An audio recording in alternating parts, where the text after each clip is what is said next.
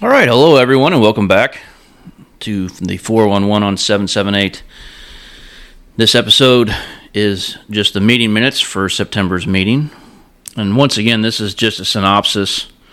Not all the information is going to be in this. I know I've said that before, but there's a lot of information that's discussed in these meetings that we just can't put on this podcast. But please come to a meeting so you can get that additional information.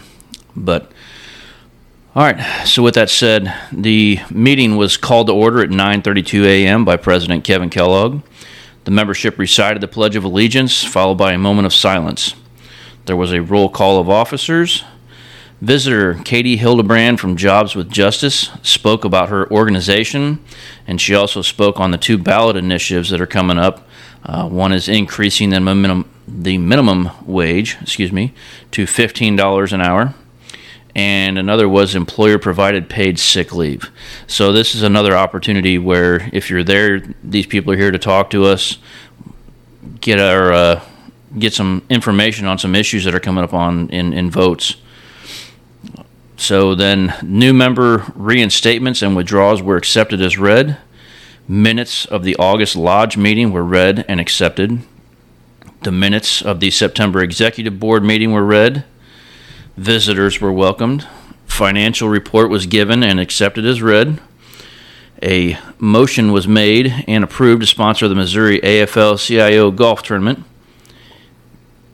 A thank you letter was received from GVP Galloway for our donation to Midwest Rides for Guides.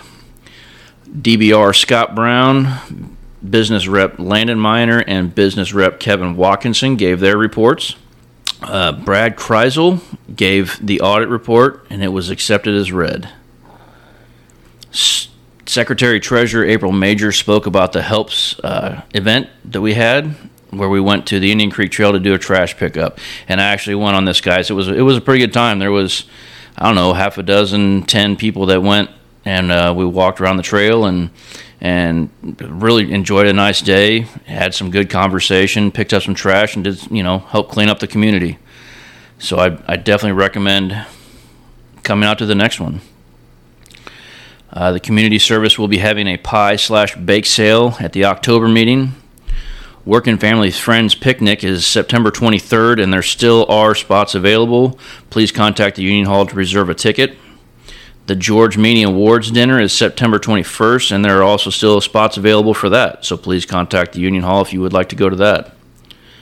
Secretary-Treasurer April Major spoke about the MNPL raffle, and I said this before, guys, there's some really cool prizes for that. I know we got 3 good prizes for that.